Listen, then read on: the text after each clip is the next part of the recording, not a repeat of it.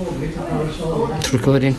Welcome to the first episode of Cardboard Tales and Pints of Ale, a new podcast by two guys called Matt from the West Midlands who spend too much time playing and thinking about games and drinking ales.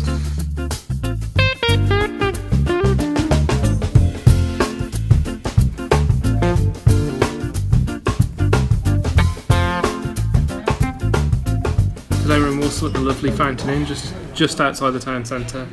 Matt, this is your regular pub, right? It is my regular pub. Do you want to tell us a bit about it? Well, yeah, it's a little pub just in the centre of town. It's run by family like John, Jackie and their daughter Scarlett, and last year they won the CAMRA Walsall Pub of the Year, which is rightly deserved. It's got just a great vibe, really. What makes it special? Well, it's the beer's good to start with, and that is it's backyard brew house. But also it's things that they do here, like they put on like a vinyl night and you get a 15-minute slot, and then there's things like film night on a Monday, and on a Wednesday they do like a sewing club kind of thing. And then also John, who's he used to be an art lecturer at Walsall Art College, he puts on like a drawing night and stuff, so it's just got a really great vibe to it. Nice. The sort of place you want to come and have a drink, really. So have they got a board game night? No, they don't. And I know somebody who does come and play games here, but it was not a regular thing. But do you ever come here and play games? I played with you. Oh yeah, we did. We played, what did we play? Game of Thrones, you know, that what, the Hand of the King, is it? You know, that card game with, you put tiles down and move. It's nice, it's quite a light, kind of fast game, isn't it? It was light, and there's a little bit of tactics to it, but again, it's not something that's going to like absolutely melt your brain down, you know. Which you don't want, because we're melting our brains with beer. So one thing we're going to do on this podcast is we're going to record in pubs, but we're also going to talk about our kind of alternative pub games. So I've looked on the shelf here, and they've got backgammon, they've got cards, they've got maybe like Scrabble, Skittles, things like that. But, that's not the kind of games. Skittles. They've got Skittles here. I think so. On the top of the piano. Yeah. Small Skittle set. Small Skittles, yeah. Yeah, not like because the Walsall Arms, they've got a proper Skittle, haven't they? Oh, we should do that. We should go there. Yeah, we're going to be talking about our tabletop modern approach to games and what games are good to play in the pub. Yep, definitely. And also we're going to be putting our beer choices into the hands of fate. So we're going to be rolling a D6 today. I've got it in my hand right here. Because the Fountain got 6 beers on tap. So Matt, do you want to roll? See what? They are all today backyard brew house beers. They do have some guest beers, but today it's 1 to 6. Okay, so here we go. Shaking. Here it goes. And it's a 6. Yeah. So that's a pint of Divinity, is it? Divinity. 3.6, so it's a nice light one. That's good. We can have a few then. And Matt, do you want to just point out the price of a pint of Divinity here? £2.50. £2.50. So if you're listening in London, we're really sorry. £2.50. Okay, so Matt's off to the bar, so we'll be right back. Okay, so Matt's back from the bar. He's got 2 pints of Divinity by Backyard Brewery. For the price of, what was it again, Matt? £2.50. So £5, one note. One note, yeah. 2 pints. Matt, do you want to tell us a little bit about Divinity?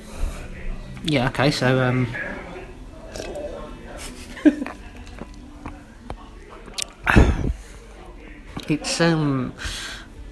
it's nice. It's quite like grassy. It reminds me of.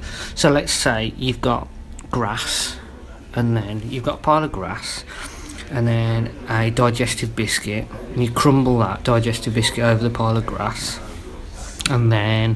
Do you spend a lot of time eating grass? No, but I've smelt it. Like a smell is like a taste, isn't it? Like the freshness, cut grass. Lawn. It's like that.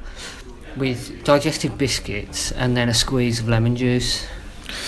That's what this beer's like. I'd agree with that. It's got a kind of dusty kind of taste. Dusty? Yeah, like in a nice way, like a. It's not dry. It's like the desert. We should say that we are recording this on the hottest day of the year so far. Yeah. What is the date? Do we need to say that? I don't know. Right. Move on. Move on. And we probably are suffering from dehydration, so we might just babble. I just need to make out that I have already had 2 pints before this third pint because I needed to get well lubricated to be able to talk to you, the audience, like this. So, Matt, moving swiftly on from that, what would be the board game that you would pair up with Divinity?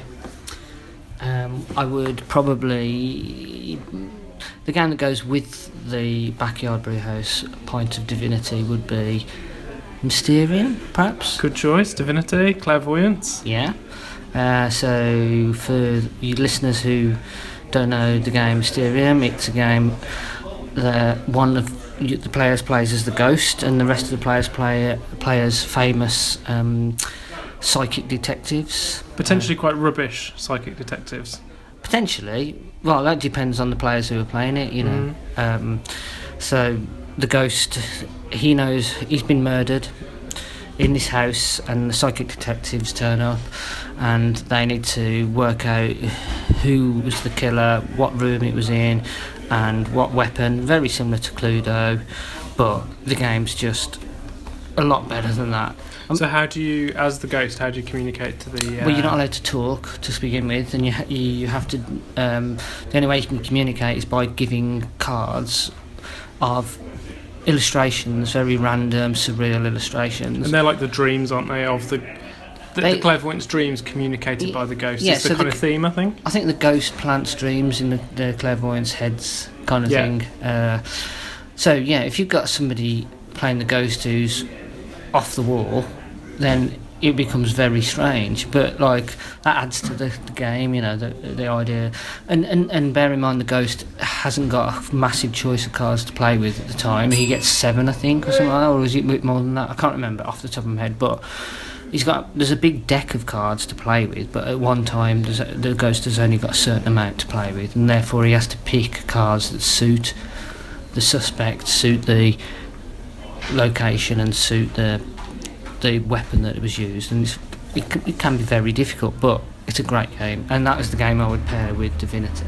But we have a bit of a squabble about Mysterium, don't we? Because I've got the Polish version, the original version. And I've got the better version, which is the Asmodee version. Asmodee version, yeah. Well, it's just got nicer components, hasn't it? You said the artwork's better in... I like the artwork in the original because it's so strange. Yeah, the artwork in the Asmodee version is good as well. It's a bit cartoony, but in a different way. Like, I don't think it's as cartoony. It's not like, you know, it's not as cartoony as Mechs vs Minions. True. There are spectrums of cartooniness. Yeah, I'm not a big fan of cartooniness. But you love Mysterium, the kind of remixed Western version. I mean, I just love that player screen and the fact that it's got the little bits behind it that you can put the cards in, and the little plastic like. And we are definitely fans of extra gubbins in our board games, aren't we? Well, yeah. I mean, that's the thing. Like, if I don't think I've ever told Matt this, but I did buy Pandemic twice because the Pandemic version I got came with plastic, like pawns. Plastic pawns, and I didn't like that. You know what keeps me up at night? My plastic pawn keeps me up at night. My Pandemic On the Brink expansion has plastic pawns. My Pandemic base set has wooden pawns. Yeah, so you can mix them two together. And it makes me shudder. So my sister might listen to this eventually, I doubt it, but she's into board games too. So what I did was I bought a second-hand version of the game online, on eBay, and I swapped the pieces round. I actually took the cellophane off and everything. So my sister, I gave her a Christmas present of Pandemic. It had already been opened because I swapped the pieces over. So she got the plastic pieces, and I got the wooden pieces. That's good. That's taking advantage of your the family love for board games. Well, see, I just wanted the right pieces for the game. Yeah, and I still can't sleep at night. So, could you play Mysterium in the pub? I don't. Well, not really. I suppose you could if you own the pub and there's nobody else in it, but it's kind of like It's not the most pub-friendly game, but So one thing we're going to do each month, hopefully, if this lasts beyond the first podcast and me and Matt don't fall out over which version of Mysterium is best, is we're going to pick our pub game of the month. So, the pub here, as we said, have got a range of games, but none of the games that we generally play. So our pub game of the month this month is Hive. So Hive is a 2-player game, Yeah. a tile placement game, I guess you'd say. Yeah. Or stone peak placement. It depends what you call them. They're like more than tiles, aren't they? I mean, like they're made of Bakelite and they've got a nice quality to them. They're hefty pieces. It's a kind of older game. It was published in 2001, designed by John Yanni, who also illustrated it. Published by Gen 42 Games in this country. Right. So, one kind of major advantage of Hive is you don't really have to worry about spilling beer on your pieces. It's not cardboard, no. It's Bakelite and it doesn't absorb the beer. You can quite easily brush it off. You can actually play in a pool of beer without any problems. You could play it in a swimming pool. Well, I think it'd sink, wouldn't it? I don't know. You could play it on the bottom of it. Does Bakelite sink? I don't know. I've never. Yeah. But you could play it on the bottom of a swimming pool or a paddling pool. You could. You can play it on the beach. Yeah, you can play it anywhere. You So, can play it in the gravel outside. and we played a game of it earlier, didn't we? We did. We played a game and I won. Yeah, as I entirely expected. But well, I don't know. Last time you beat me. But What's the play time on it, man? well, it depends. Like I've had games that last like 5 minutes, but then I've had games that last like half an hour. It just kind of depends. I mean, half an hour's pushing it. I'd say on average it's probably a 10-minute to 15-minute game. So could you play it in the time it would take you to drink a pint? Yeah, well, my pint miles per hour. What's it? Pints per hour is actually a pint per hour. That's my sort of nice supping rate. If I'm on a night out or whatever, it's a lot quicker. But Is that when you're chugging Stellas? No, not the Stella. I don't drink any of that fizzy crap. So Matt, going back to Hive, let's talk a little bit about how the pieces work, how they interact with each other. So each piece has its own type of move, a bit like chess. So for example, the grasshopper can jump across the hive and go to the other side of the hive. Yeah, and the ant, that can go all the way around the hive, as many moves as it wants. And we should say here, all the pieces are insects, right? Yes, they are all insects. Well, apart from the spider. The spider, yeah, an arachnid. An arachnid, yeah. Not an insect. It's an insect arachnid filled game. I always think that the spider's a bit of a boring piece because it just moves through. I think it's how you use it, I don't find a problem with it. I don't think I've played enough to know the nuances. I really like the ant. How the ant It's moves all the way around. underestimated, let's say, the spider, and I think that's its benefit. If you're a less seasoned player, you will think that the spider is crap, and it'll sneak up on you and bite you in the ass. Yeah, and you don't want to be bitten on the ass by a spider, right? Well, not a black widow, but a common house spider in the UK is pretty okay. So we should say that we're playing the pocket version of Hive. We are playing the pocket, which is your version of Yeah, Hive. well, it's Katie's, my wife's version of Hive. And you've got the original version, haven't you, which has got the bigger tiles. Got the bigger tiles, but it doesn't have the mosquito or ladybug or ladybird in this country Yeah. tile. Yeah, we played with them for the first time today, didn't we? The mosquito and the ladybug. And I was still figuring out how they work, really. Yeah, and I didn't even put my mosquito tile out today. I just used the ladybird, and I found it to be quite a nice piece to use. I think it was interesting earlier you were saying that, like, Hive makes you think of a game that could be played in a science fiction film. Most definitely. Like, you imagine a 70s science fiction film, and there is a bar scene, and you've got two old geezers supping some alcohol from a plastic cup in a bar, and they're playing some weird game with hexagonal tiles. This is the game I would be playing. I really like that. Also, it feels kind of ancient at the same time. Like, well, yeah. it just feels like a traditional game that we've never come across. And the tiles, when you clink them together, feel like stones, don't they? Yeah, it's really satisfying. We call them tiles. I actually think they're probably better referred to as stones because they've got that stone quality to them. So what keeps you coming back to Hive, Matt? What do you enjoy, like, strategy-wise? I like it's quick to play. It's got a decent amount of strategy. You know, you've got like you get the same pleasure as people who play. You know, what you get from playing chess Or dominoes, perhaps. It's a traditional pub game. Yeah. Dominoes. It's a cross between dominoes and chess. I would put it right bang in the middle of those two, definitely. So, Matt, do you recommend Hive as our first pub game of the month? I absolutely recommend Hive. I think it's an amazing game. One of the main things we want to talk about today, apart from our pub game of the month and introducing who we are, is the UK Games Expo, which happened a couple of weeks ago. That's right. We both went to that. We both went on the Sunday. Yeah, and you went on Friday, Saturday, Sunday. I did, for my sins. So what were you doing there the other days that I wasn't there? I entered the X-Wing European Championships, which was the first ever European Championships. Really, it was the first one, the Yeah. X-Wing in this country, like The first European Really? Championships. Yeah. So there've been nationals before and different kinds of tournaments, but I think there was nearly 400 players. Okay.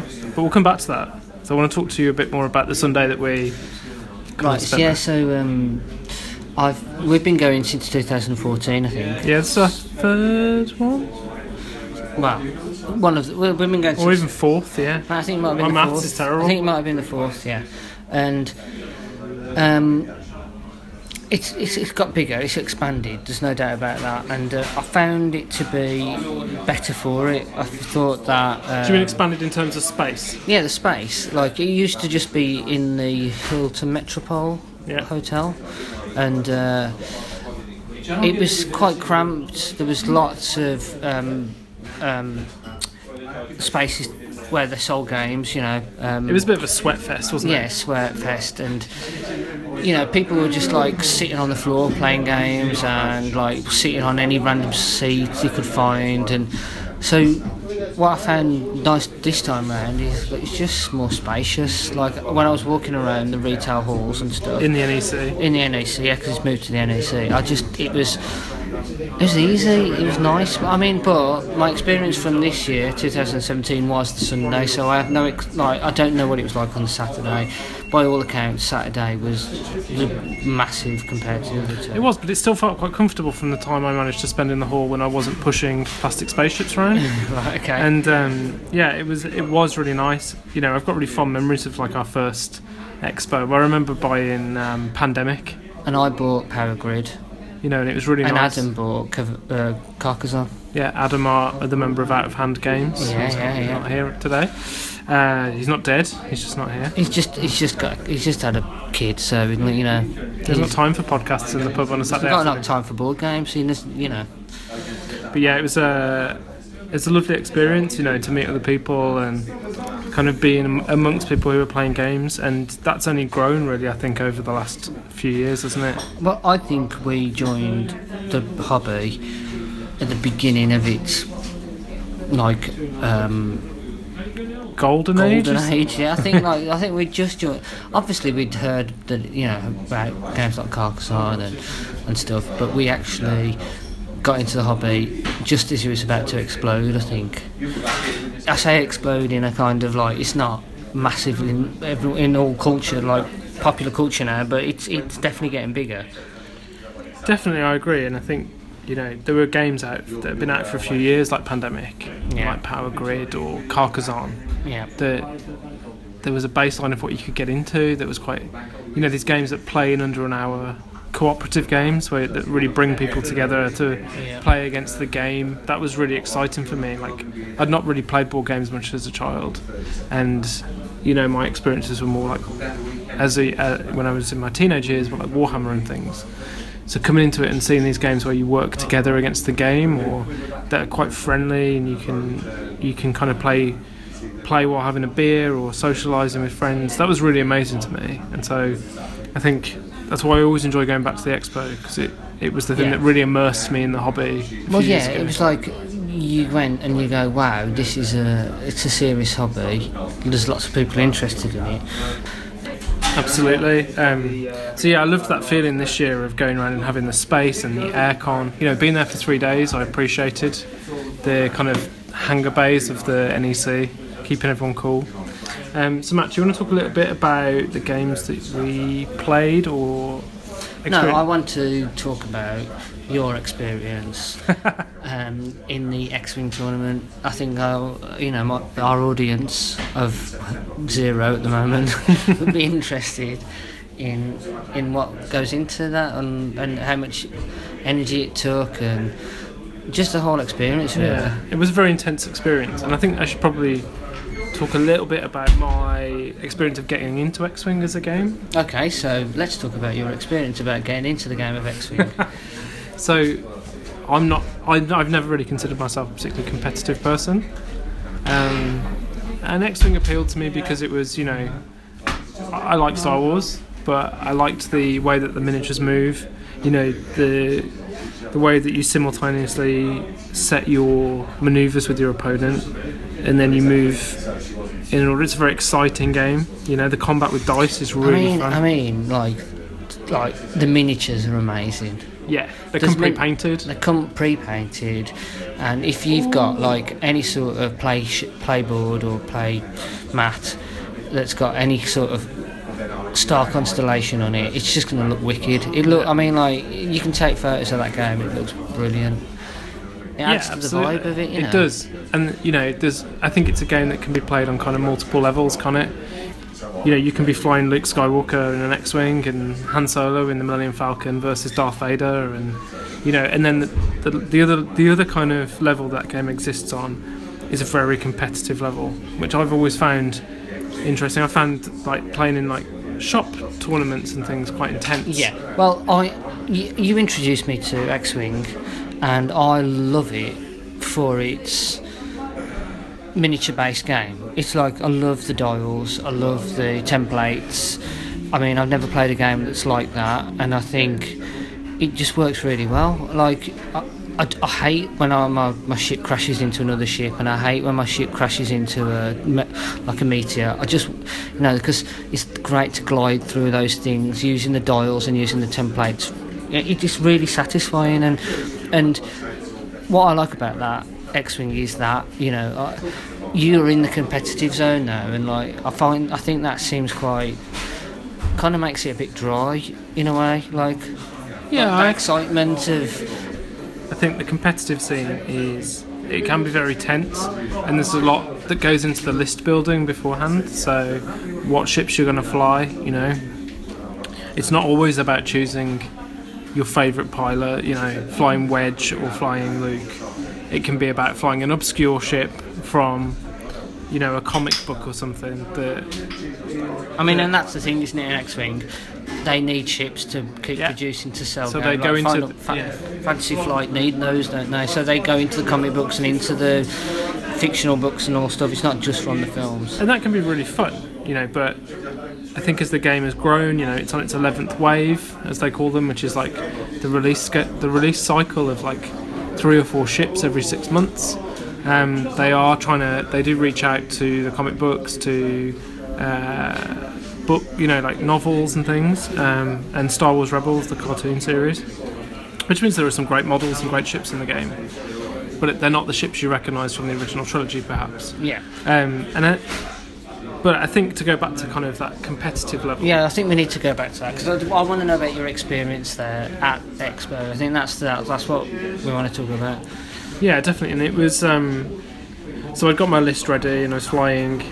So you have to fly the same list in every game through the European Championships. And I was flying Rey from The Force Awakens in the Millennium Falcon with the square dish. That's a big differential, on that model. The square dish versus the round dish. And the satellite dish is square. Yeah, I've never noticed that. That's how Fantasy Flight sell you a new version of the same ship. That is in the. It's in the film. In the film, okay. I hadn't noticed that. I got Rey, and then I got Miranda Doney, who is a pilot. I'm not even sure where from, flying a ship that is probably the ugliest rebel ship in the game, the K-Wing. It's a big bomber. It's got turrets. It hits hard. It can regenerate shields. So my list was kind of quite hard hitting, 2-ship list. People fly swarms, people fly triple ship lists, all kinds of stuff.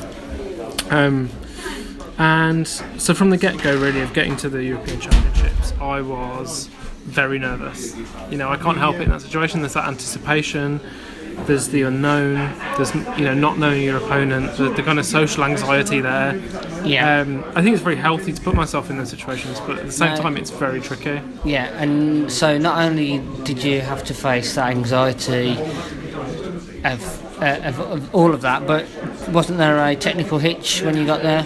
There was, so it kind of took an hour for the first game to get underway, you know, which you can understand with nearly 400 players and Netrunner and all the other Fantasy Flight games going underway. It's a big operation there that they run. Yeah.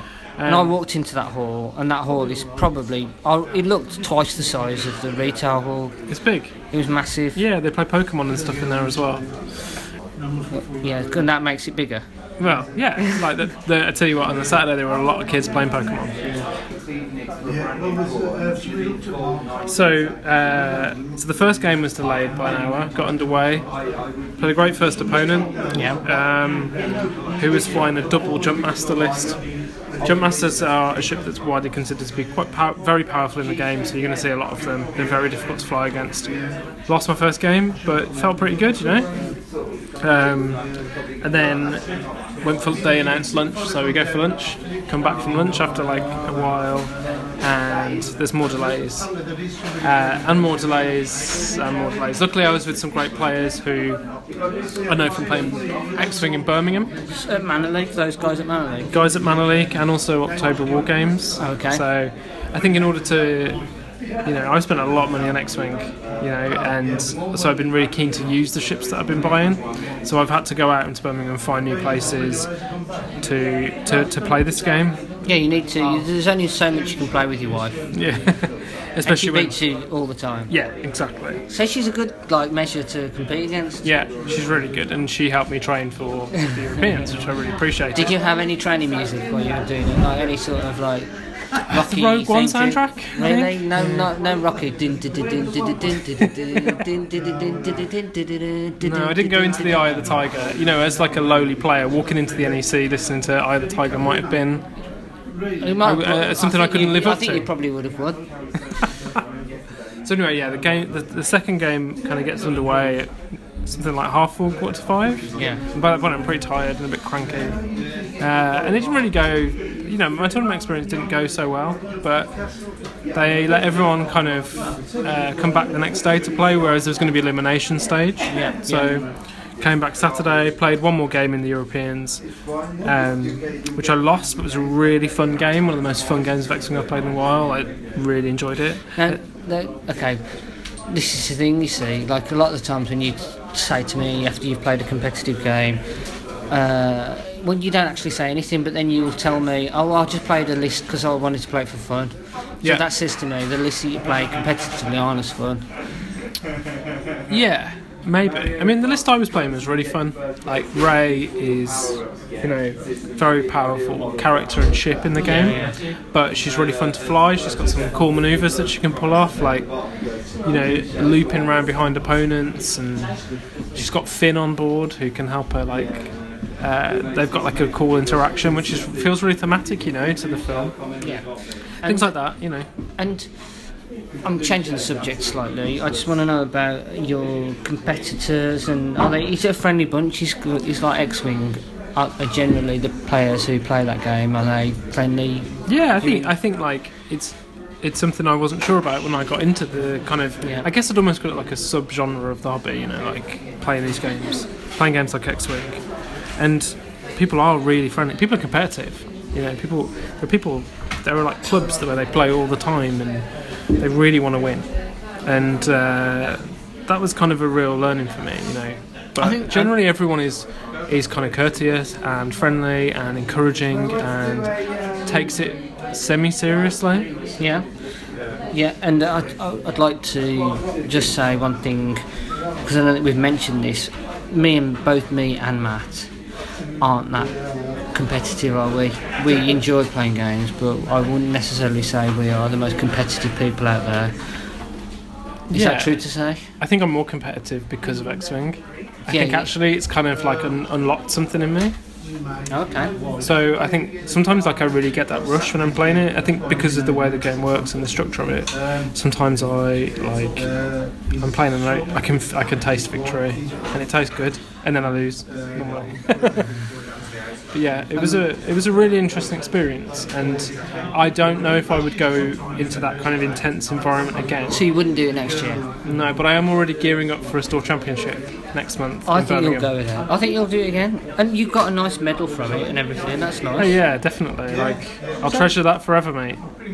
I think you should frame it. I think you should put it on Ralph's collar. Ralph the dog. He should wear it as a collar, like tag. Yeah, but he wasn't the champion. No, but he's your champion. I thought it was funny actually. Not that it was.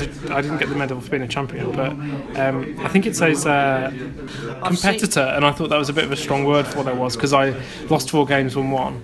But what was brilliant, Matt, I just want to tell you about is so at any point during the Euros you can drop, so you can say, all right, I've had enough, and you can enter into one of the side events, which is called Hangar Bay, which works in a similar way, but you just organise yourself into pods of 8 players, and then you just basically keep track of each other's results together. And I got into a group with 5 other players from Birmingham and a couple of guys from Derby, and we played it out, and it was brilliant. It was so much fun, and it really reminded me of why I love the game.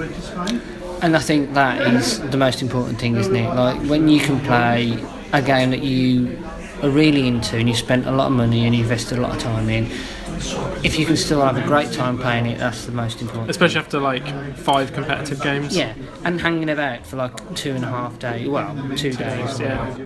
Thanks, Matt. So let's bring it back to the expo. Yeah. Enough about my competitive X-Wing experiences. Let's talk about some games that we tested or had demonstrated for us at the expo. So first up, Matt, we both had a demo of Pocket Mars by Boards and Dice, who are a Polish publisher.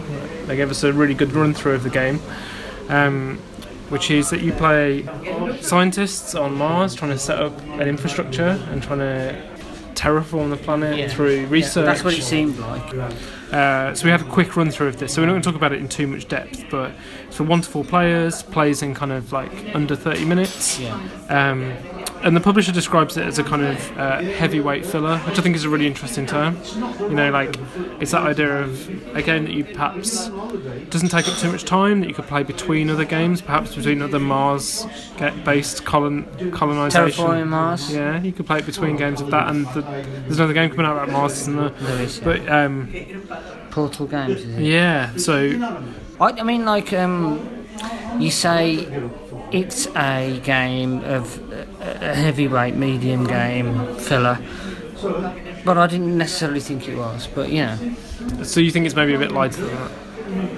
I think it was like I felt it to be on the level of like Honshu or something, but maybe that's that kind of level of game. I don't know. Like it's a resource management game, isn't it? Yes. And perhaps I think it's going for the same kind of territory as like Tiny Epic Kingdoms, where you have a lot of mechanics in a very small package that you can stick in your pocket. You can take it to the pub, but you can have perhaps a deeper experience there. No, I've not played Tiny Epic Kingdoms. Are there more components in that game? Or? Yeah, although they've just brought out like Ultra Tiny Epic Kingdoms, which is a pack of cards. Basically, in Pocket Mars, there was just cards and cubes. That was all there was. There was nothing else, was there? And I'm always a bit of a sucker for these kind of games, like games that like pack so much into either a single deck of cards or into a very small kind of box. Like I think the first one for me that really clicked was like San Juan, like that idea of cards performing multiple functions, and I love that. So and recently we've been getting into Port Royal as well. Yeah. Again, no, it's 1 deck of cards, and they're your monetary system and the actions as well. And I can see Port Royal being one of our pub games of the month. So we'll move on to that. Listen out for that one. But yeah, I thought Pocket Mars was great, and I kind of intended to go back and buy it because it's only like 10 quid. I think I did as well. Well, but it was one of them. We got caught up in the rush of the expo, didn't we? Yeah. But Pocket Mars looks really interesting, and I think from quite a new publisher. So next up is Cities of Splendour, Matt, which is the expansion to the hugely successful Eurogame Splendour, which I felt like was a very accessible kind of entry point game, really, like a kind of gateway game to more complex games.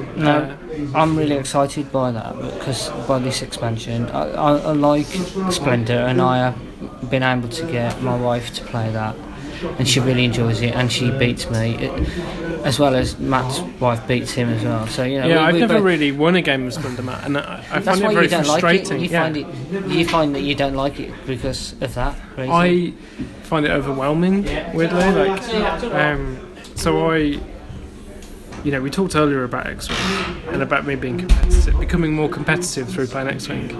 And I think Splendor is an example of a game where I'm like, I will feel like I'm building something, like I'm building towards a victory, and I'll be feeling really good about it, and then I'll be crushed, like in the kind of last third of the game.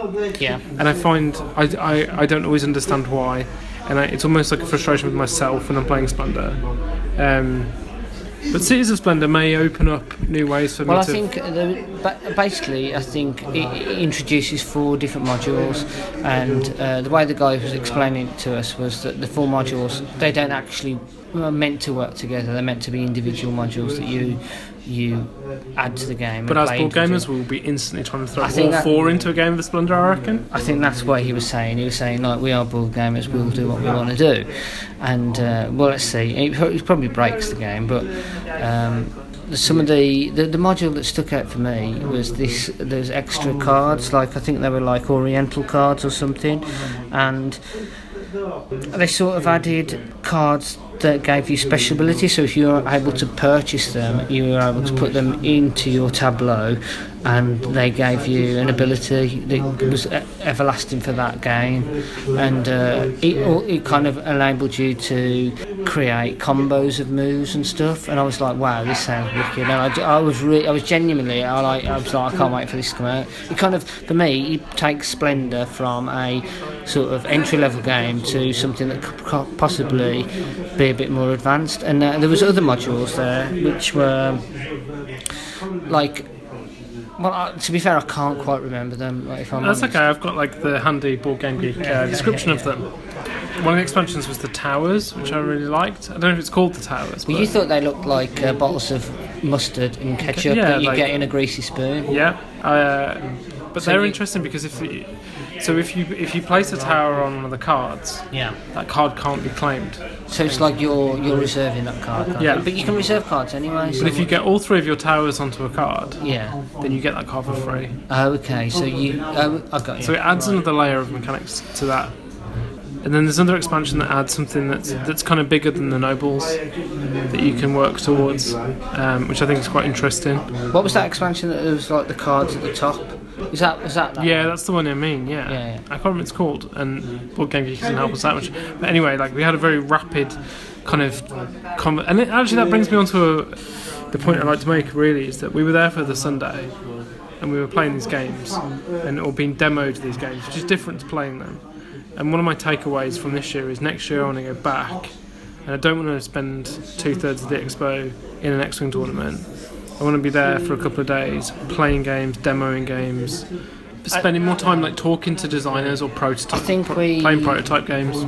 Yeah, sorry to overtalk there, but I think we have said that we went to 2014, and then from 2015, so let's try and play more games. And I think we did a better job of it this time. Like each time it's been like you get caught up in the moment, you get caught up with, like trying to find that game that you've been after for ages, like those kind of things. But I actually think we did all right this year and managed to like look at. We sourced down some of the games that we wanted to look at, and definitely for me. Next year you need to not book your holiday to clash with the expo.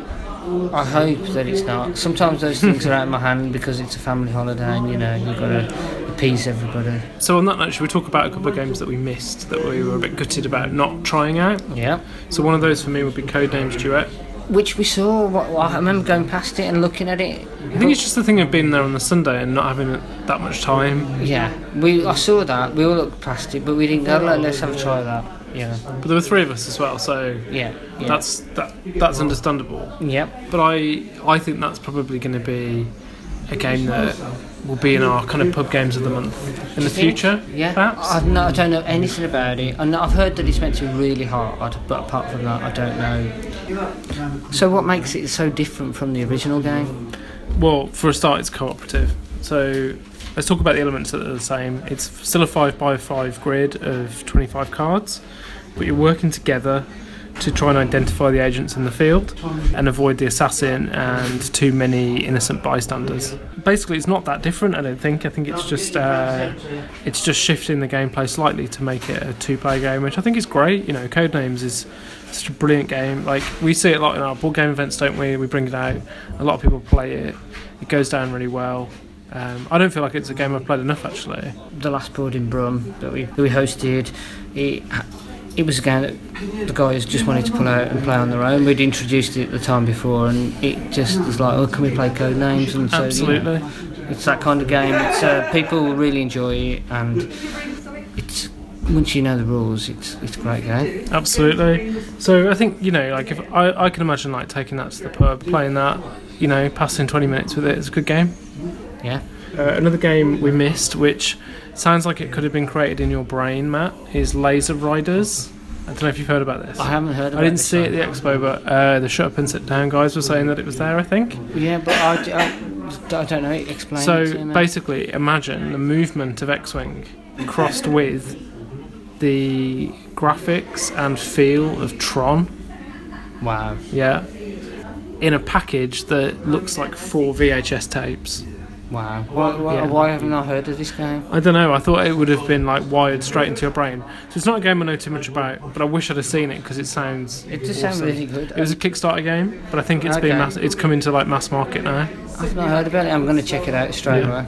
But also, like, I want to talk to you about Century Spice Road. And I thought you could maybe talk a little bit about that. Well, I again very vaguely know about it, other than it kind of classed as a similar game to Splendor, but maybe a bit more advanced. And then I know what I'm thinking is, once the expansion pack comes out for Splendor, will it be, you know, will that bring it up to the same level as Century Spice Road? I don't know. I think it's funny, isn't it? Like, it's fun, this slightly strange thing with board games where there's like a huge buzz around Century Spice Road. Yeah. And I look at it and I'm like, but it looks like so many of the Euro games that don't have a massive buzz around them. Well, I saw that buzz. I felt that buzz, and I wasn't intrigued to go and check it out. To be fair, like, I think it's one of those games that falls into that really neat window of like plays in 45 minutes to an hour, has really nice components. It's really nicely thought out. Slightly generic theme, perhaps, of spice trading, which could be gem trading. I mean, for me, the thing that sells it is the fact that the designers have said that there is going to be 2 other games that you can add to it. So they're all going to be called Century something. So Century Spice Road, I don't know what the next one's called, but it's going to be Century something. And the idea being that you are able to combine both of those games into making it a more extended and longer and harder game, which, wow, that sounds amazing. Like, that would make me want to buy it, but I just want to know what the next game's going to be. You know what I mean? Like, and see how far that takes it. That sounds ambitious. It works. Yeah, I'm always wary of games growing too much, but I guess if they've got it kind of worked out, you know, it could be really good. So maybe we'll try and review it at a future point. Well, we could if we play at Meeple Mayhem. Oh yeah, Birmingham's new board game cafe, where we had our grubby mitts on it, and then another group took it while we were playing Hero Realms. I think we might have been munching on a burger or something like that, so we missed it. But yeah, we highly recommend Meeple Mayhem as somewhere to go and play games and get some good food. Yeah. We bought a lot of games, didn't we? You bought a lot of games. I bought 2 games. 2 games. What did you buy? I bought the expansion to Port Royal, which was just one more contract, I think it's called. And also I bought Fresco. Oh, I want to talk to you about Fresco. Well, it was a bit of a bargain actually, because I got it for 19 quid. And it's a big Euro game, isn't it? It's like I think like, you know, you probably expect to pay 34 quid for that, but 19 quid was pretty good. And I was by Queen Games, which aren't the best. You know, it's not the best looking game on my shelf. You know, am I right in saying it's a game about painting butts? Well, there are some butts, and if you're lucky enough to remove the tile from the butt, I think you should get a special bonus. Removing the tile from the butt?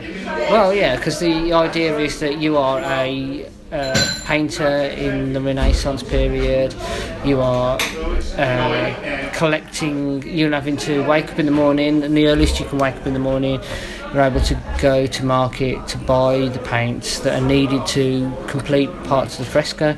It's buying your kind of pigments, isn't it? At the You market? can buy pigments. You buy pigments, and also some of the tiles need particular colours that can only be created by mixing the primary colours together. You know, like green. So and we, purple. in our madness, played this straight after coming back from the expo, didn't we? We did, And I loved it. I think when you saw me with my bag with fresco in, I think you looked at me and were like, "You've never talked about this game before.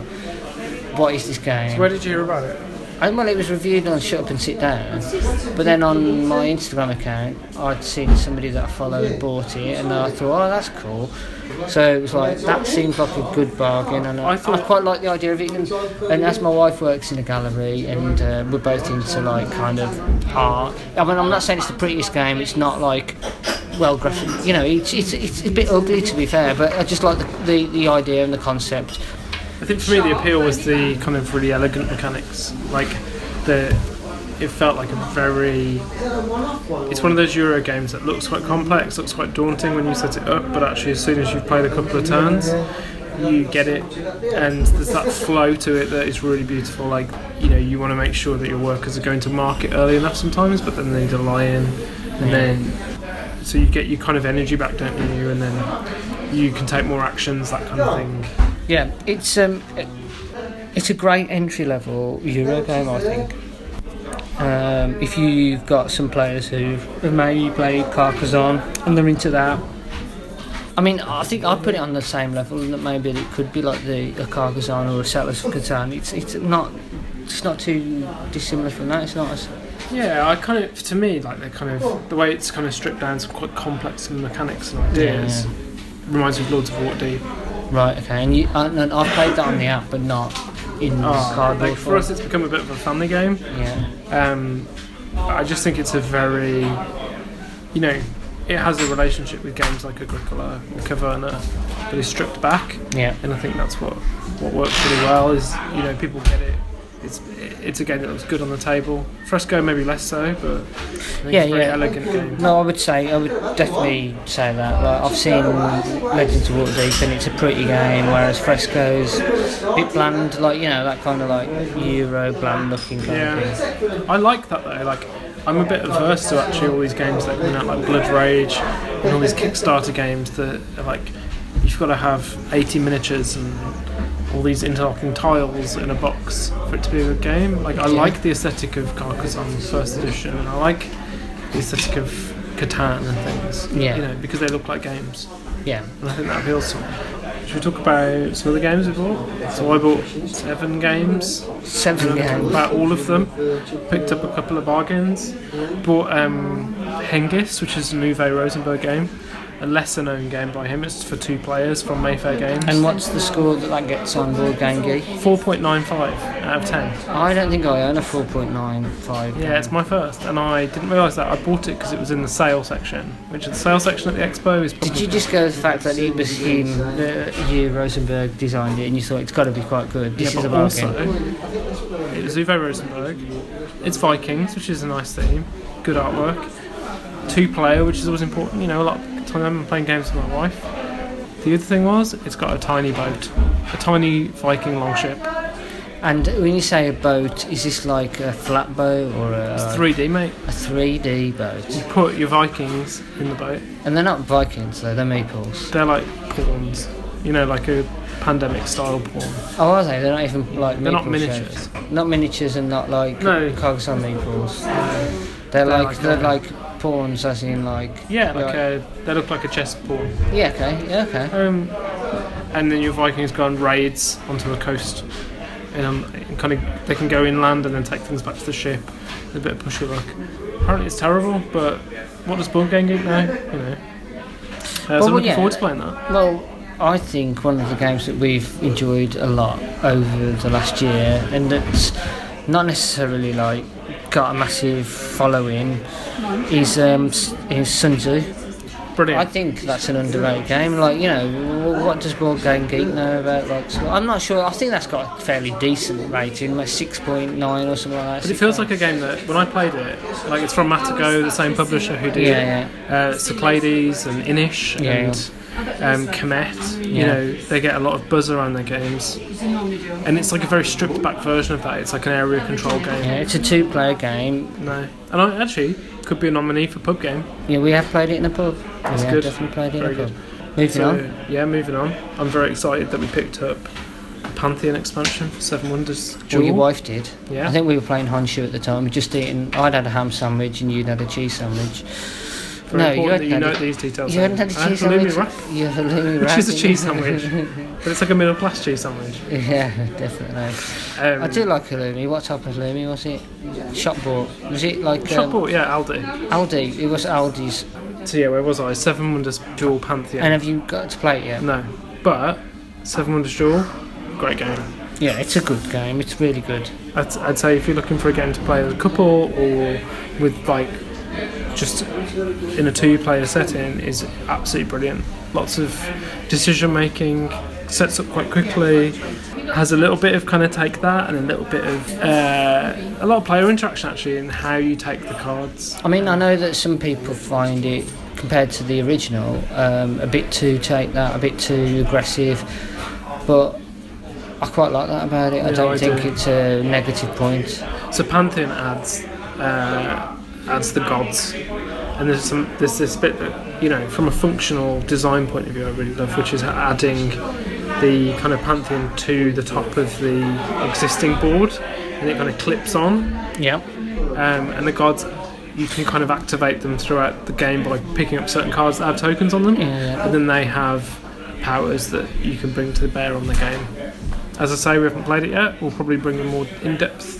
No, I'd like to play it. I think let's get it to the table soon. Just want to make a quick comment, and that is that was it already pre-designed, the game, to fit that, like, to fit those expansions? Do you think? I don't know, because it fits so well, doesn't it? Like that board, that extra bit fits onto the vanilla game so well. I'm not sure, because it does replace perhaps one of the weaker elements of Seven Wonders Duel, which is the guilds. Okay, so you take the guilds out. The guilds go out, and then there's another type of card that goes in that I can't remember the name of. But yeah, but what I actually mean is, like, physically, it sits, and it fits onto that, like, enemy, the war tracker. The war tracker. It fits onto that quite well, does it? As if they pre-planned that they were going to build up an expansion. I don't know. Maybe if anyone knows, they can let us know. Yeah, well, I think they must have known that they were going to do an expansion, and whatever expansion it was going to be, it was because it would have fit onto that. Do you think designers now, obviously, if they know they're onto something with the game, that perhaps they design games to be expanded, they hold back some mechanics? I think so, and I know we've already talked about Splendor, but I feel like that's been a while in the making, hasn't it? Like, Splendor's been out for a bit. And Splendor was such a neat game that it could have just sat as it was, as a standalone thing. But maybe they knew that something like Century Spice Road was coming out, they wanted to put an expansion onto their game to bring it up to level with that. They've gone, okay, we should expand it, like, rather than like designing it and publishing it. And maybe they were sat in a greasy spoon and they looked at the ketchup bottles and were like, well, that's what we should do. Yeah. Do you reckon they were having bacon sandwich or a sausage sandwich?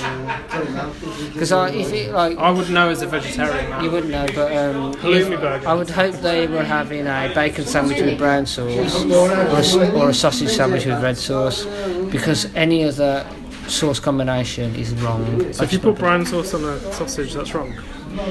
It's more acceptable than putting red sauce on a bacon sandwich, but putting red sauce on a bacon sandwich for me is sacrilege. And I didn't know that. It's a southern thing, actually. I think it's more of a southern thing. You know, down south they put butter on their bread when they make a bacon sandwich. You don't need that, that's unnecessary. No, because you put the bread in the pan with all the fat from the bacon. If you're like from our area of the world, it's your butter, isn't it? You know. Or you put lard on. Lard on. I picked up a weird bargain in the Bring and Buy section that I wanted to mention. Yep. Which was Netrunner, a game that we've talked about for so long. Well, we've done a demo of it. I didn't want to get into the rat hole that is Netrunner because... Rabbit hole? Rat hole? I'm going to call it rat hole. Can we Rat call it rat hole from now You on? can talk about your rat hole if you want. Rat holes are, they're smaller Yeah. than rabbit holes.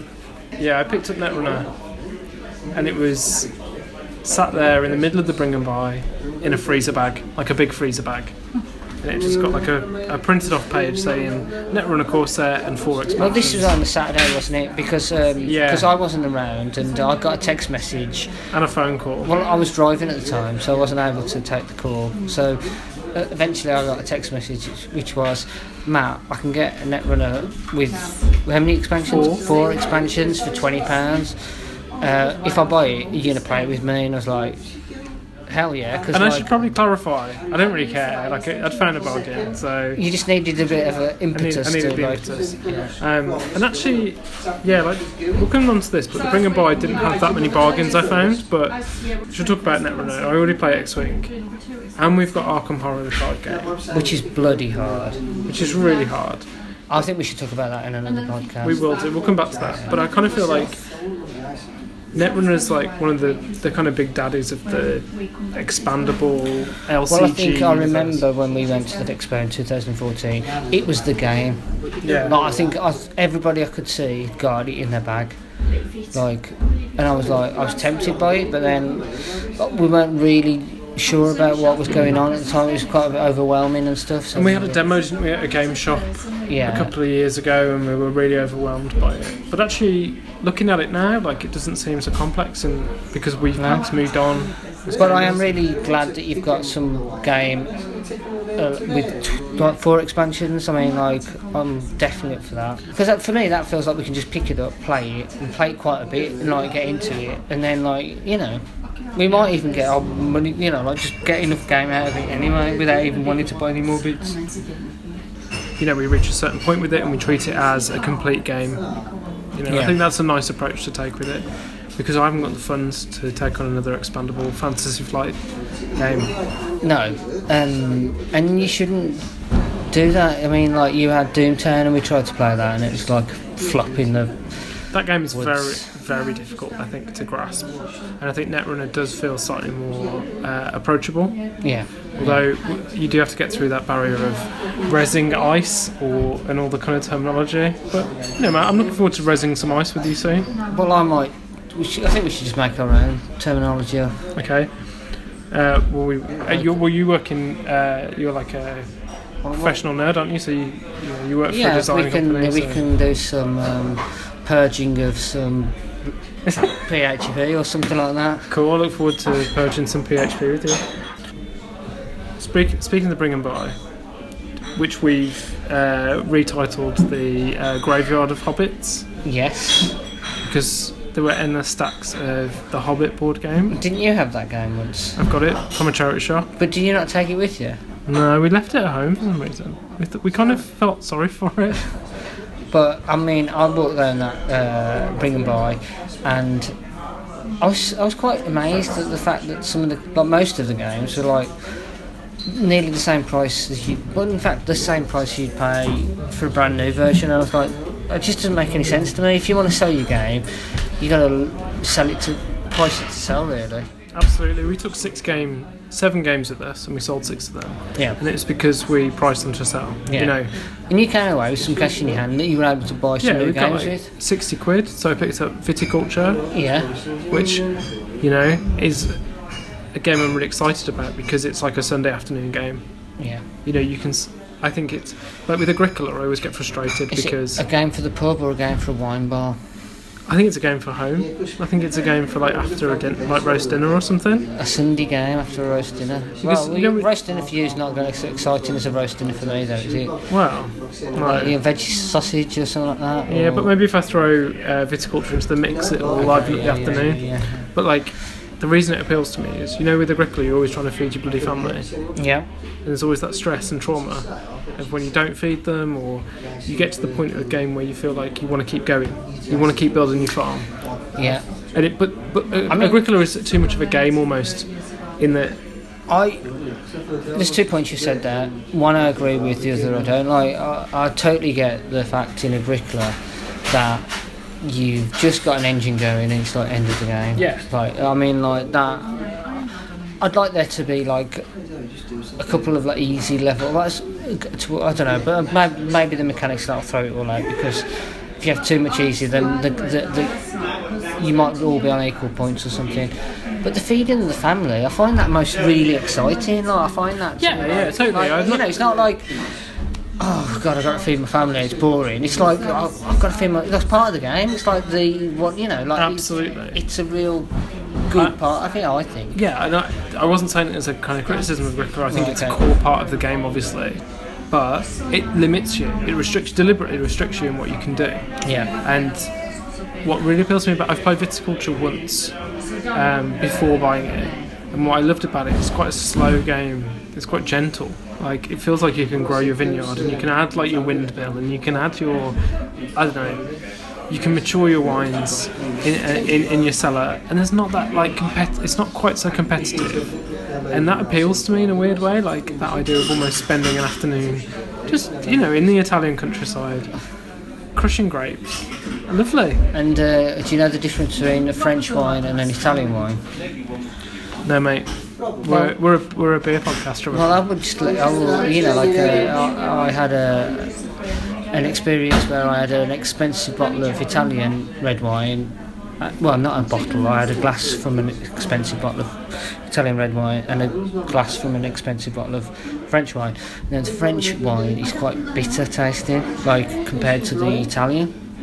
And the reason is for that is that the Italians, they remove all the stalks from the vine, from the bunch of grapes and stuff, so it's just pure grapes when they mush it up or whatever, whereas the French, they don't care, they just throw it all in, so you get some of the vine still there, which is quite bitter, it adds to the flavour. There you go, there's a little fact for you. See, guys, if you keep listening to us, you're going to learn so much about wine. Alcohol.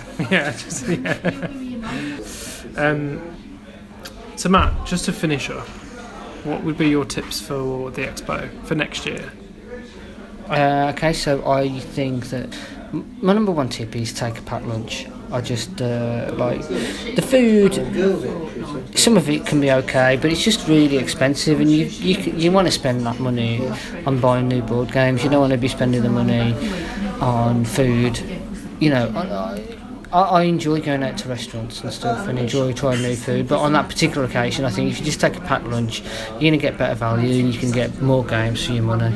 Yeah, and you're not queuing so much. And I think they do, the Expo have tried to move towards like a good street food offer, which I think is nice. Yeah. One of my tips would be take plenty of breaks. You know, it's easy to get caught up in the cycle of wandering around the stalls going, oh God, where's my bargain? Yeah. Where's that game I've wanted for ages? I can't find it.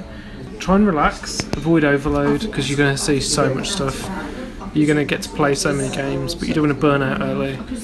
And moving on from that, I think this is something we say we're going to do every year, which is maybe try and go for a couple of days if you can, because then that'll take the pressure off of having to see everything. Yeah.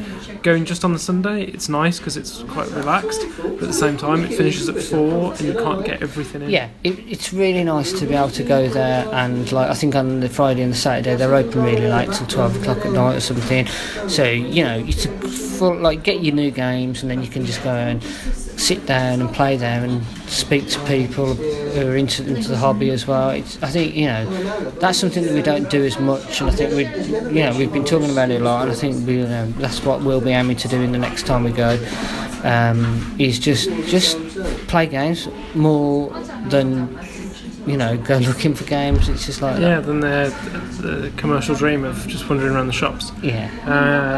And if you are going to buy games, I think it's important to take a shopping list. Know what you want. Yeah, definitely. But maybe keep a bit of budget for games you play or have demonstrated to you, like Pocket Mars. Yeah. Just in case you see something. If there's a game that you've been really wanting to get and it's on your shopping list, check out how much you can get it for online, and then if you can get it cheaper while you're at Expo, then buy it. Yeah. But also, like Matt says, if you come across a game that you've not heard of, that you've play tested it and it's bloody good, just invest in it. You know, you don't have to listen to what Board Game Geek says or any other review site. If you're enjoying it and it's your cup of tea, then buy that game. Just so you guys know, the next UK Games Expo is next year on 1st. Is it next year? Yeah, funny enough, that's an annual event. It's next year. It's 1st to the 3rd of June 2018, and we hope to still be doing this. And if you've made it this far through the podcast, thank you for listening. We really appreciate you putting up with us rambling through our first episode, and we'll be back next month hopefully with another one. Yeah, it's been great. I've really enjoyed it, and look forward to doing the next one. And if you want to keep in touch with us via social media, you can find us at OutFanGames on Instagram, Twitter, Facebook. You can also follow me at Boardingbrun on Instagram and Twitter. And yeah, get in touch, tell us what you thought of the podcast, and give us any tips for next time. We'd really appreciate it. And yeah, happy gaming. Yeah, try.